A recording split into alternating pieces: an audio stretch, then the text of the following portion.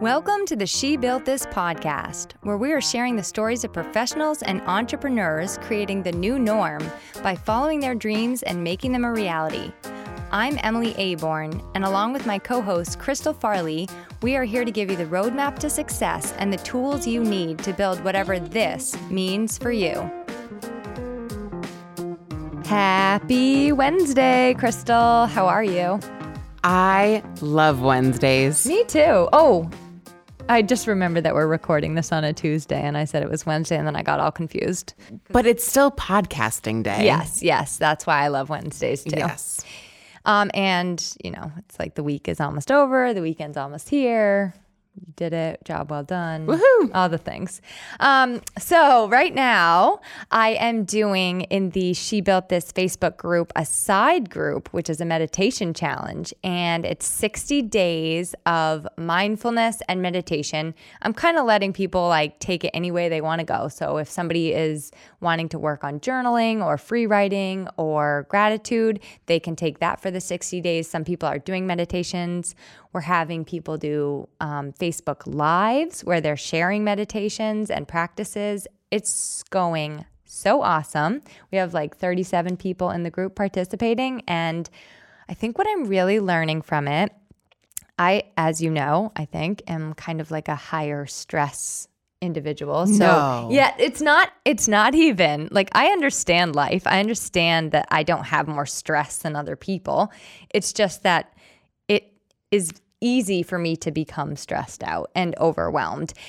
So what I've been really, really trying to work on is reframing things for myself and just steering the ship a different way. If something feels like it's stressful or overwhelming, trying to take a step back, bird's eye view, and reframing it.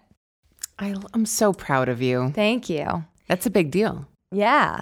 And the reason I bring it up is because, of course, as I always do, it has to do with today's guest. Karen Kenney is the master of reframing.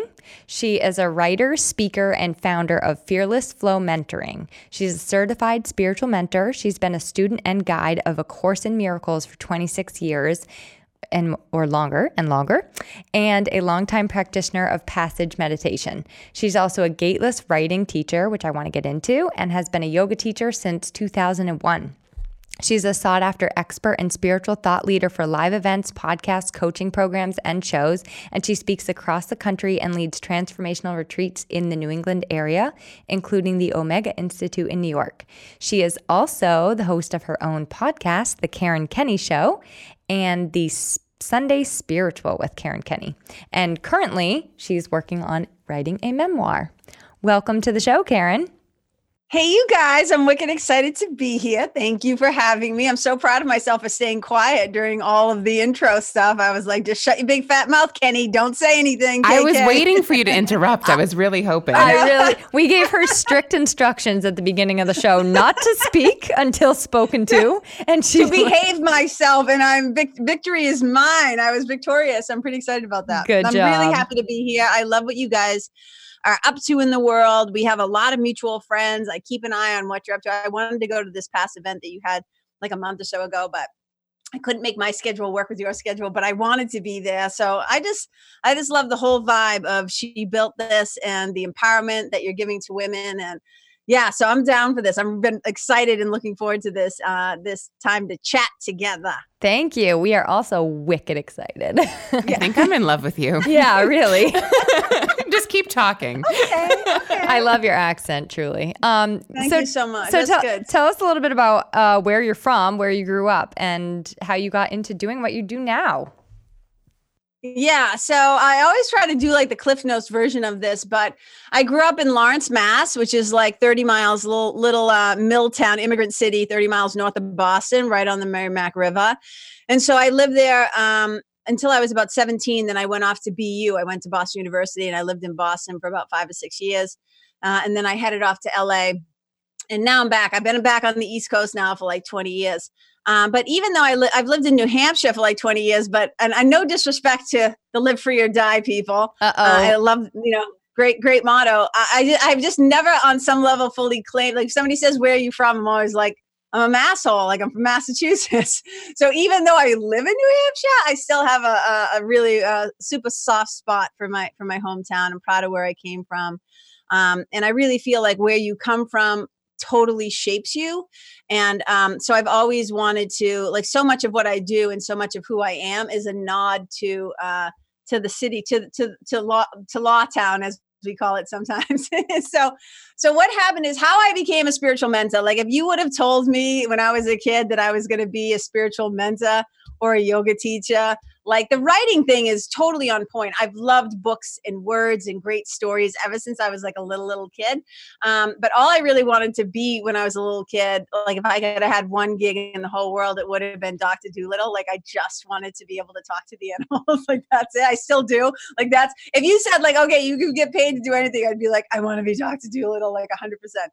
But when I was a kid, like it was a really volatile childhood. Like who didn't have it? Like every once in a while, and it's so funny that we're both wearing unicorn sweaters, Crystal, because every once in a while I'll meet somebody who was like, I had a really happy childhood. My parents are like still married and I'm friends with my siblings. And I'm like, you're a fucking unicorn. Like that to me is amazing. So like most people had a tough childhood, and my childhood was peppered with very difficult things. My parents, my biological father and my mom got divorced when I was like 2. They got married when they were like 18, like something ridiculous. My mother had my sister when she was like 19, and I'm like a year and a half older. So she had me when she was 20. So it was like babies having babies, that generation back then. And so they got divorced when I was like 2. And then my stepdad came on the scene, and my mom and my stepdad, who I consider my dad, they were young, they were beautiful, they were wicked smart in some ways and totally not responsible and stupid in other ways, had no communication skills. So like we grew up in a war zone. They were constantly fighting. There was always like, you never really felt totally safe because you never knew if my father was going to leave, and like the fighting, and it was just like wicked intense. And my mother was like, I always say my mother was like the sun to my universe. That's how I always describe her. She was the compass that I used to navigate the world.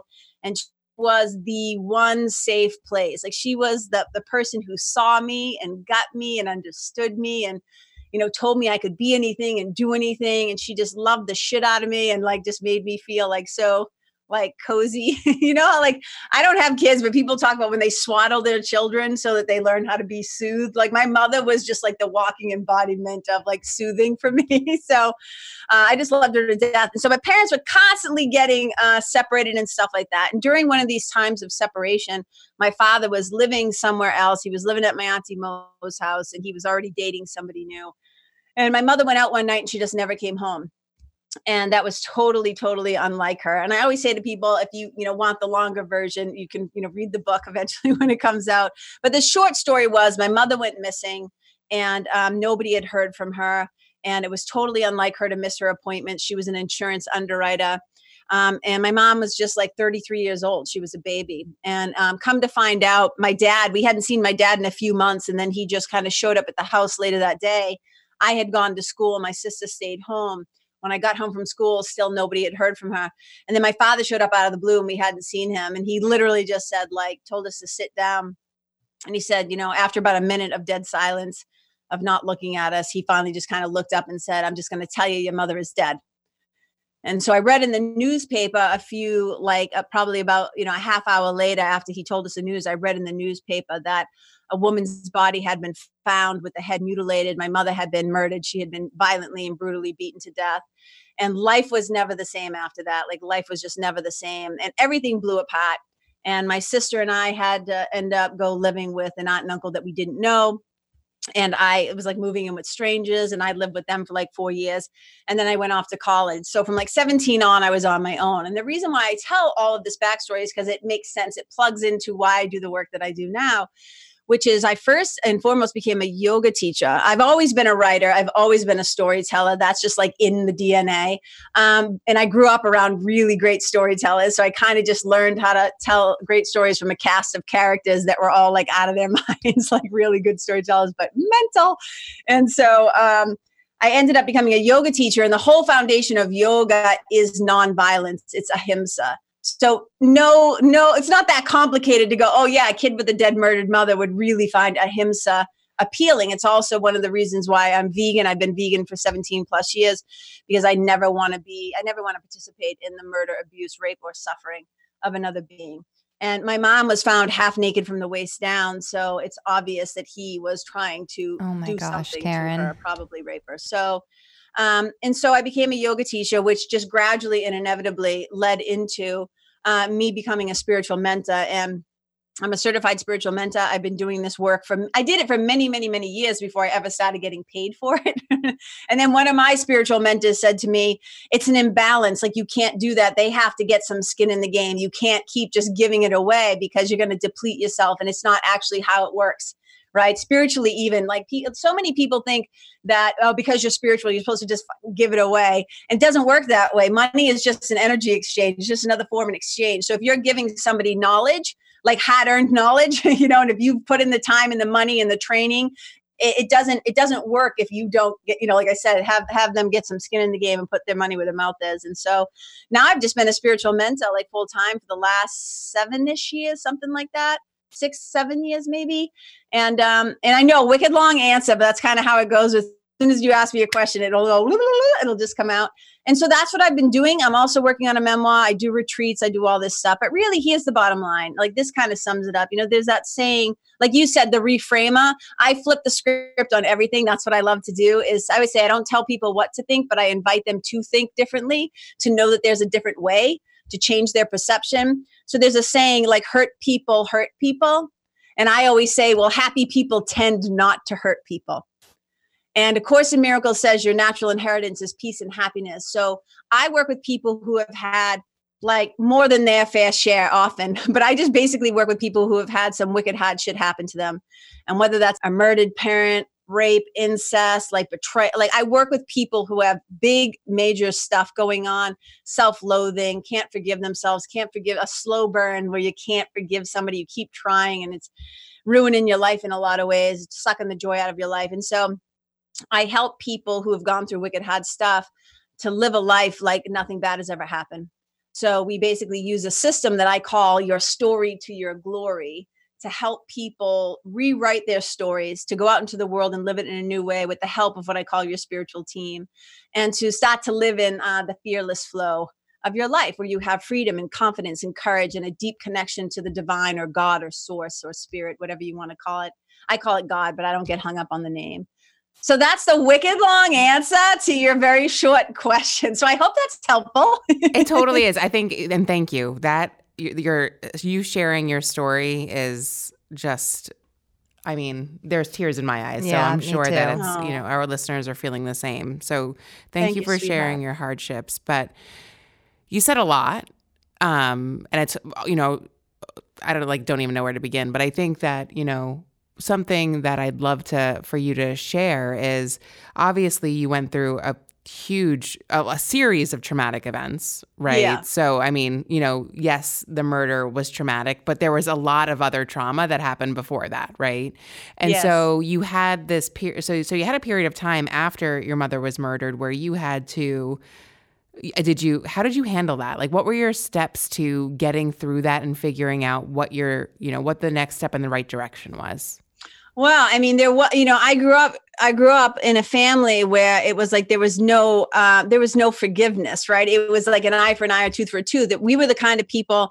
So, like, I'm an Irish kid who was raised, like my stepdad, the side of the family were Italian and Portuguese, right? Wow. So I was raised by like these hardcore, like, hey, my Uncle Manny always looked like he was like in the mafia. Like everybody, like my Uncle Manny. Here's the family I came from, right? My Uncle Manny got a tattoo of an eye on his shoulder, on the back of his like shoulder blade when he was like in his 40s. And one day we were over at his house and I was like, Uncle Manny, what's with the tattoo? And he's like, that's so I can see the bastards when they try to stab me in the back. Like, that's like, I can see them coming. I can see the bastards coming when they try to stab me in the back, And so like, it was always like this hardcore like family. So there was no talk. There was not a lot of, I always say it like this. There was not a lot of tenderness in my childhood. There was not a lot of mercy. Like if somebody came for you, you were going for them twice as hard. Like you hit me, I will knock you on your, it was not like, okay, Patty is dead. what do the kids need? Like, it was not that. And back then there weren't counselors. Like now they have like trained trauma specialists who are sent to the scene of a crime or sent to a family when something brutal happens. Back then, there's no manual. What do you do with a dead, murdered mother? Like, what do you tell the kids? And my poor dad, like, you know, I tell that story, and the way he delivered the news was brutal. But it wasn't until many, many, many, many, many, many years later, like 20 or some odd years later, when I started doing research for the memoir, because you know, after my mother was killed, even though it was like on the news and on the TV and the radio and in the papers, because there was a big murder trial, like the whole thing, we weren't allowed to see anything. So it was like my mother literally like, boom, disappeared overnight. And then nobody talked about it. It was like she of who we shall not name, right? She of who we shall not speak. And so it was so bizarre when the light of your life just like goes and you're just like, what am I doing? So like when you talk about like, oh, like what are the steps? Like I'm just going to be honest, there were no steps. There was nobody guiding me. I had no idea what to do with my trauma. I knew that my dad, my mother was the light of my life, but I worshiped my dad. It was mostly a worship of fear and awe rather than like, I mean, you had to respect him because you'd get knocked around in some way. He'd like poke you or put you in the wall or like it was just intense, man, like growing up. And I always say he was an unintentional teacher. You know, he taught me, like, thank God on some level that he didn't allow for a lot of weakness, because in his own way, I don't think in a conscious way, I just think it worked out this way. In his own way, he was preparing me for what was to come. And so I was a very tough kid. And like I said, to finish my point, in fairness, when my dad gave us that news, I did not know this till many years later. He had just come from the morgue and identifying her body. Oh my goodness. So I think he was in a state of shock probably too, you know what I mean, in fairness. And so the steps really were this. I just suffered for a fucking long time. I developed irritable bowel syndrome. I got drunk for the first time when I was 12. Thank God, knock on wood, I never had an addiction gene. So I could mess around with a lot of things and not get hooked. Like, right, I had tried my first cigarette when I was like 8. I was smoking full time by the time I was like 14, you know, and I started drinking at a young age. I started doing drugs at a young age. I was doing everything. I poured myself into books. Books saved me. Stephen King's on my spiritual team because Stephen King saved me by writing books where on some level I felt seen and heard and could escape into these worlds. And so eventually what happens, this is what I always say to my clients. I say, suffering is a really good teacher until you find a better teacher. So for me, I learned a lot from my suffering. So much, I think that the key thing that my suffering taught me was how to be deeply compassionate towards other beings and other people's suffering. Because I knew what it felt to feel misunderstood, unseen, unheard, unloved, not good enough, not like I felt like an orphan in many ways because my dad didn't want us. My biological father couldn't take care of us. You know, like everything that was familiar just kind of blew apart. So really what it was is that I tell this story about, so I was a Catholic kid. I was raised Catholic, and shortly after I had been baptized, did my first communion, all the steps that you do. I don't know if you guys are Catholic kids, but if you'll recognize sure what I'm talking about. Yeah. My confirmation, the whole thing. And so we used to have to go to confession, right? That's what Catholic kids do. And so we went to confession one day, and I'll do the wicked short version of this. But when you go into confession, you basically say, like, forgive me, Father, for I have sinned. And then you list all the stuff you did that you've got in trouble for. And sometimes I would make shit up. Sometimes I would like, whatever, just to get out of the booth, right? I did the thing and then get out. But one of the times I went in there, and at the end, just after admitting why you're a sinner, which that's a whole other story for another day. But after I went in there, you're supposed to say your act of contrition. And I forgot my act of contrition. And my sister was sitting in the pew right outside the creepy little box that you have to go in like a fucking spy where they're like, shh. And the dude's just sitting behind the screen and you can kind of see him and it's all like mysterious and dark and just creepy. You're like, what is happening? Why am I confessing to this guy in a box? And so all of a sudden I forgot my act of contrition and the guy like yelled at me. Now, this guy didn't know I was a kid who recently had a murdered mother and that I was in shock still. And I was just like, I didn't forget because I wanted to, right? It's going to make sense in a minute while I'm telling you the story. So I come out of the box and I just knew it. My sister was sitting there with a shit-eating grin on her face. She loved that I just got torn into, you know, and I was so embarrassed. And I was so ashamed and I was already in so much pain. So my punishment was do this many Hail Marys in front of the church, whatever. So I go up and I kneel down. And of course, the Catholics love to put the big dead Jesus, the suffering Jesus, right in the front of the church, So I'm looking around and I see this little statue of Mary, like holding the baby. And I talk and I look up at Jesus and I'm basically like, look, I'm not doing this shit anymore. If we're going to have a relationship, God, mano y mano, mano y woman, like we're doing this one-to-one, no more middlemen. So it was at a very young age, at like 13 years old, I just decided that I was not going to let another being on some level outside of me make me feel that way. I was like, so I started going right to the source. So one of the greatest gifts I always say is my mother's absence left a lot of room for God. It left a lot of room for mystery and wonder and spirit. And I started asking the very big questions that a lot of people don't start asking till like their 30s, 40s, 50s, when their mortality is kind of like waggling in their face and they're getting nervous. They're like, why are we here? And why does this happen? And what is this world? And, I started asking all those questions really at a younger age because the world that already felt unsafe to me was definitely proven now to me to be unsafe. And I was just looking around for like, oh my God, like I changed how I looked at men, sex, power, God, the world, like everything shifted. So I was having a lot of deep and internal question asking. And I wasn't getting any answers from the adults around me or from my quote unquote religion, etc.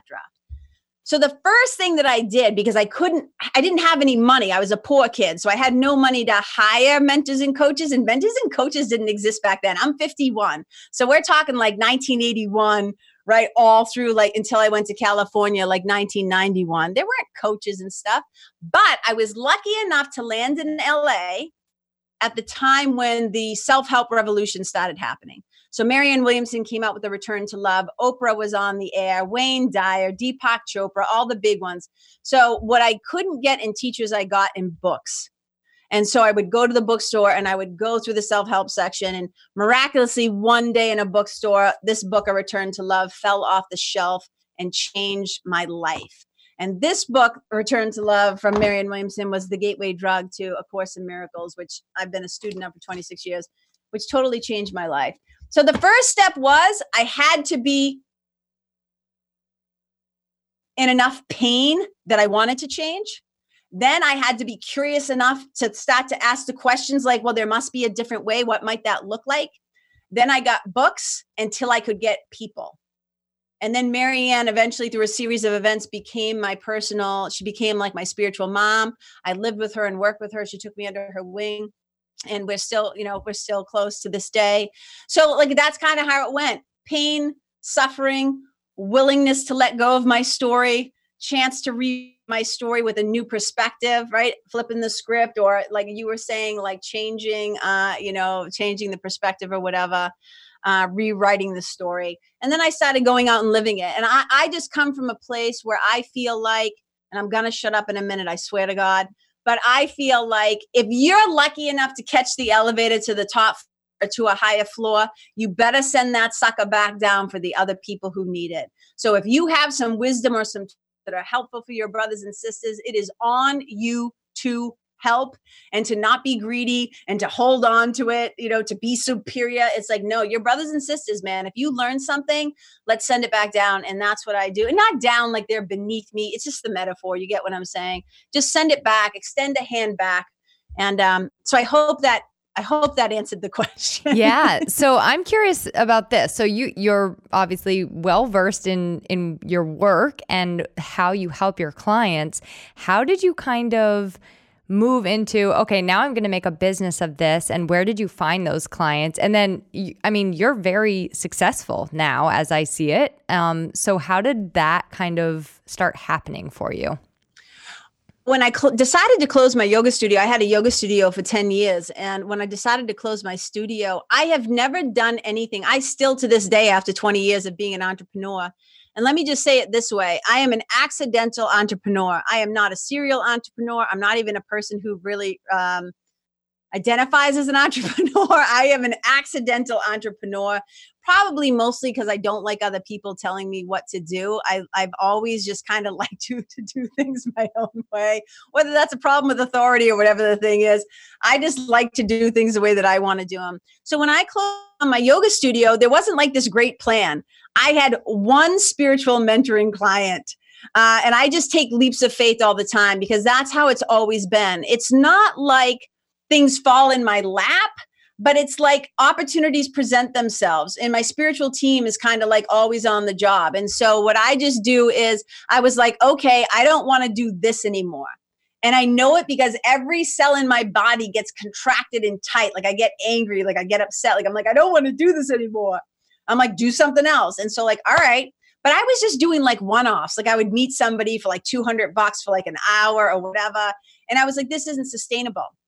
So a few years back, I finally, for the first time, got a business mentor. Like I joined a business mentor program. So I was just kind of like coasting along. I still was doing a few yoga classes here and there. I was doing all these workshops. And so I kind of had a built-in audience in that I had yoga students for like 15, 18 years. But at some point I realized that's not going to be sustainable. And so I went to, I paid a lot of money to get some help. I was like, I've taken this as far as I can. And so I signed up, enrolled in a 2-year coaching program. And they really helped me to start to figure out like, oh, I can actually make money by just being myself, that I could break all the rules of marketing. I almost never sell, right? I'm kind of like, and I'm actually doing a whole thing about this in January, what I often hear is one of the things that people often say about me is you're the best kept secret in New Hampshire. And I'm like, okay, that's awesome, but it doesn't really help me. Like, it's awesome. But the work that I do is not the kind of work where like people are going to go online. I'm not a business and branding coach. I'm not a strategy coach. I'm not a life coach.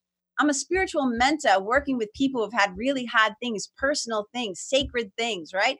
So they're not like online, like hashtag spiritual mentor, hashtag over it, hashtag cured by grief. Like, it's not like this big thing. It's not like people are out there shouting about me. So my name gets passed around and always has, more like word of mouth.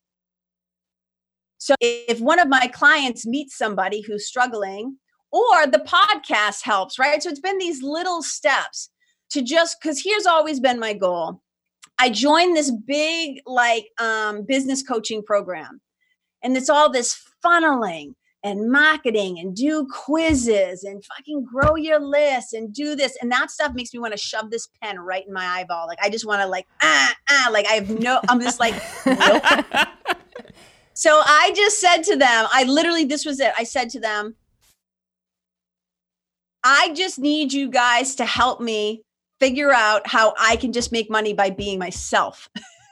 So that was my homework. Like, everybody else was like, I'm doing a challenge and a 5-day challenge to grow my Facebook group. I'm doing a webinar. I'm like, literally, there were like 1,000. There's a huge marketing book we got. And I went through it. I was like, networking. No. Speaking on doing this. No. Blah, blah, blah, blah. I'm like, oh, I can talk. Oh, I love being on podcasts. Like, this is a blast. I love this, right? I'm like, okay, I'll do that. Oh, I'll start my own podcast. I'll do that. I'd been wanting to do that for a long time anyways. So then going into the second year, this was like the hardcore year where you really focus personally on your own book, your own like thing. So, and I said, I was like, look, Bill Barron was like my coach. I said, Bill, my homework for this past year was to go out in public and be myself. That's literally my marketing strategy. Go out in public and be yourself. And I said, but dude, it's like year 2. I got to step it up. And he goes, all right, you want new homework? And I go, yeah. He goes, okay, go out in public and be yourself on bigger stages.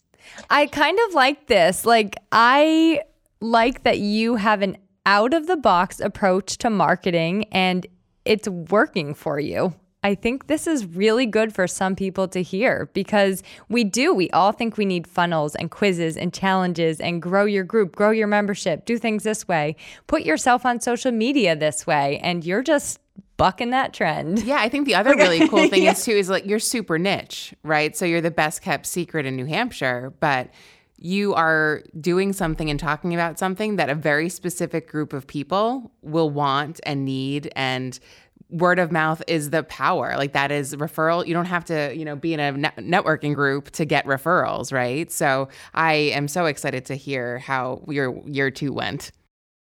Yeah. How what? Your year 2 went. So you found bigger stages? So, well, I think what it is that it's all a game. Even this world is like a big illusion. So in A Course in Miracles, we call it the dream. And in yoga, we call it Maya, the illusion. So I'm just here in the illusion, playing the game, right? But I'm always like, I'm going to play it my way. I'm not going to do it the way people tell me I have to do it.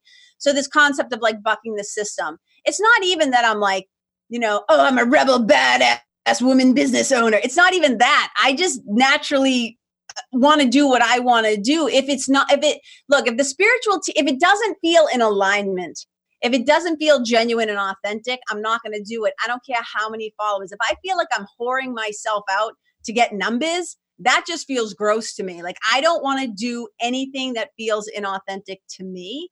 So year 2, here's my business plan now. I only see one-to-one clients.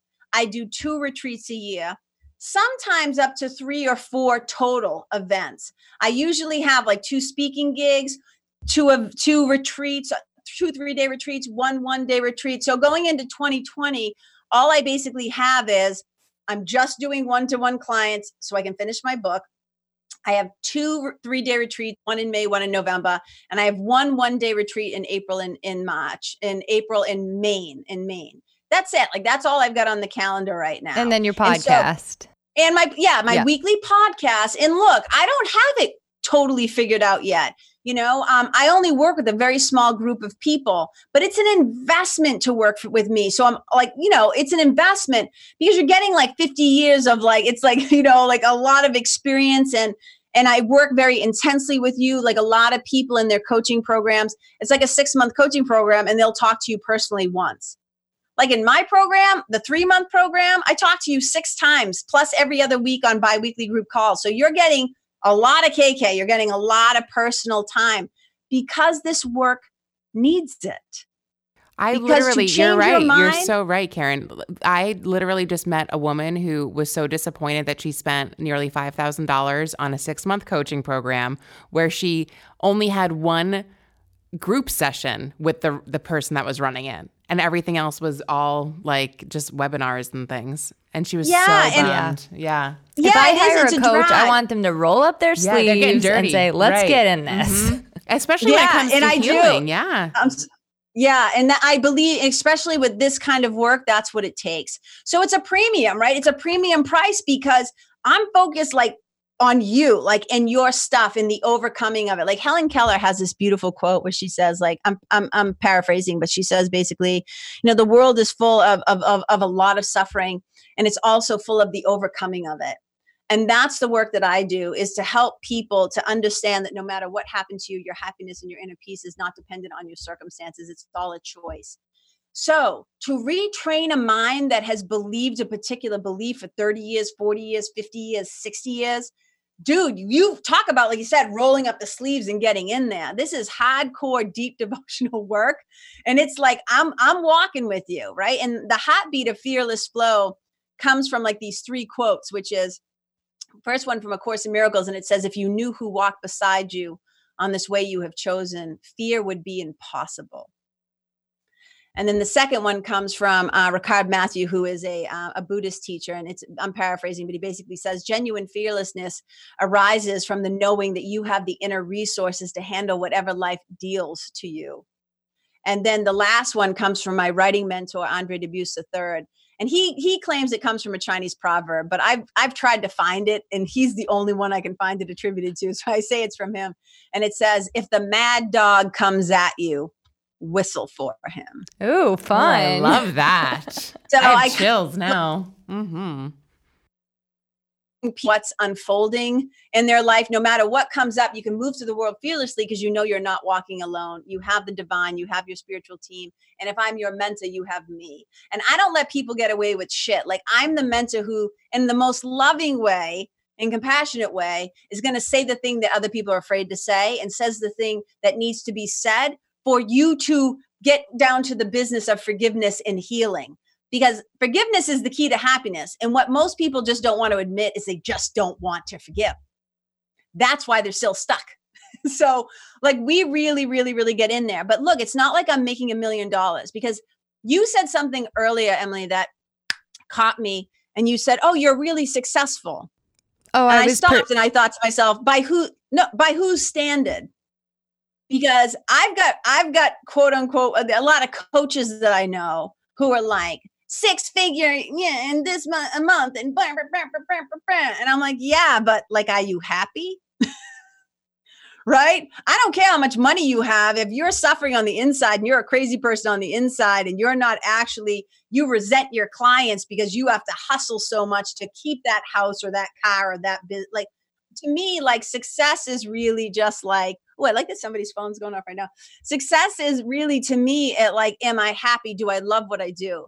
Do I wake up in the morning and have peace in my heart and my mind? Am I like excited and enthusiastic about the work that I'm doing? So success for me is, do I have a lot of free time to create, to be with my sweetie, to do the shit that I really want to do? So, it's not like, I don't think I'm going to coach forever. Like I want to move into the realm where I'm mostly like writing books and speaking and, have a few select clients. But if I could have like 10 high-end clients for the year, that would be great. And that's the direction that I'm moving in. And the last thing I want to say is something else that you said that I want to just kind of touch on is you both said, well, you're like super niche, right? Like you're like super niche.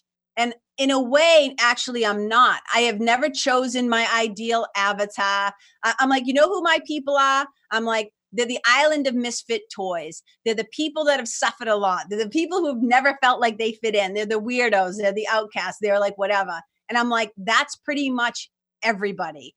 I work with people who have had some hard shit happen to them. That's pretty much everybody I know. Right. But to that point though, it's niche in that there's a small population that's open to talking about it. Oh, yes. And, yes. And there are not a lot of people doing what you're doing, right, because it's hard to talk about these things. And I do want to say, I'm not like trying to, I perceive you as successful. And I think I perceive you as successful because you give me that impression by being happy, by being present. Oh, yes. By that means, yes. I don't care about numbers either. I hear you. We talk about that all the time, though, as especially female entrepreneurs.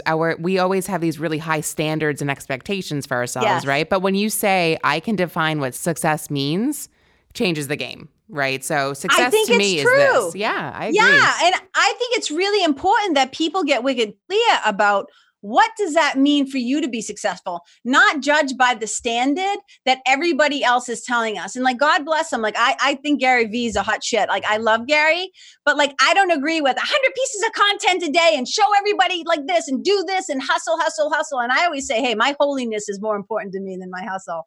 So I don't want to be like killing myself, to be making a buck and then be unhappy. Get to people on their deathbed, people at the end of their life never regret. They never say, I wish I worked more. I wish I made more money. They wish that their life was more meaningful. And so I want to circle back to what you just said. Like, yes, you are totally right that I am super niche in the amount, the number of people who are ready to do this level of deep work, who are ready to talk about the difficult things and to not just talk about them, but they're willing to transform them, who are ready to let go of the story so that they can have the glory. Like, that's a little bit like, yeah, that's a little bit super. That's why like right now I have like 7 clients. So I'm going to be opening up the door. I just came back from retreat. I'm like 2 days back from my November retreat. And so I'm going to, open up the doors, invite anybody who might be want to come in to work with me. And then in January, like, they call it a launch. I'm like, no, I'm just going to start talking about mentoring and saying, hey, it's January. Let's like have 2020 in the new decade be like amazing. And let's cut the shit and let's go. Let's do this. Right. Like, who's brave enough to say, yes, like, let's go do this. So it's not even like, I don't even use that language. Like, oh, I'm going to do a launch. I'm just like, no, I'm just going to invite some people to like, come work with me. Like, who's ready? Let's do this. Right.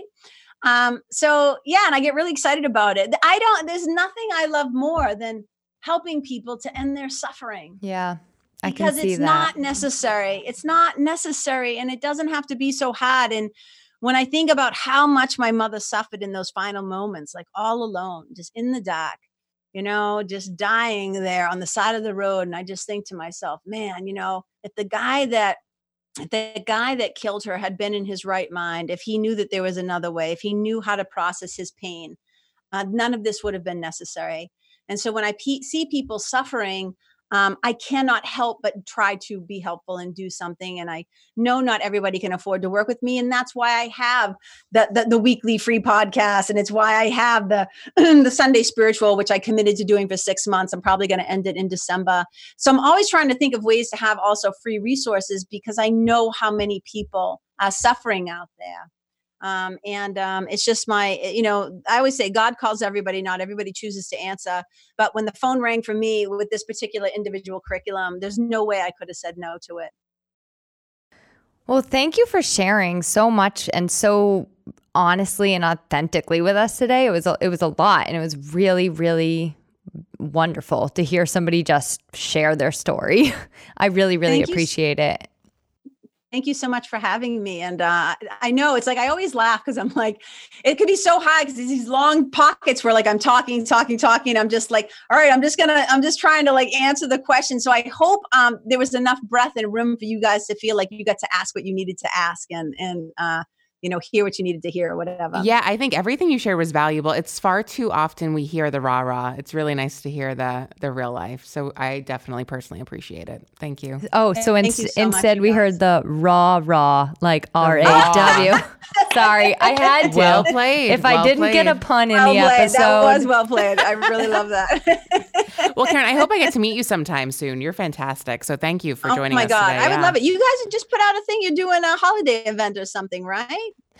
Yep, we're doing a holiday party. I think it will have already happened when we air this podcast, but we're doing a holiday party at the co-working house in Milford for the She Built This. Yeah, I would love to meet you guys. Yeah, we've always got events going on though, right? There's always something to be a part of. And I'm sure we have a lot of questions out there. Yes. I bet our audience is just chomping at the bit to find out more about Miss Karen. So maybe they could repost this episode and ask some questions to Karen and we can get some follow-up. Karen, would you mind answering some questions personally for us? No, I would love it. I would love to do that. And you guys also, do you have, not to be rude, and like if you need to edit this out, you can, but I know you just did that big event that She Built This event. Do you know when your date for the next one is next year? Not to put you on the spot, because I want to go, because I couldn't go to the one this past year. I tell you what, when I know the date, you will be the first to know. Yeah, I'm so excited. As long as I get to sit next to her. Okay, maybe. We'll be friends. See where your reserved seat lies. Well, I would love to come. I'm really excited. Thank you. Thank you for being such a champion for us and also for joining us. This was awesome. Thank you. My pleasure, you guys. Thanks. You so much for having me. It's an honor. For more information on the She Built This podcast, you can check us out online at www.shebuiltthis.org. Thank you so much for joining us, and we'll see you next time.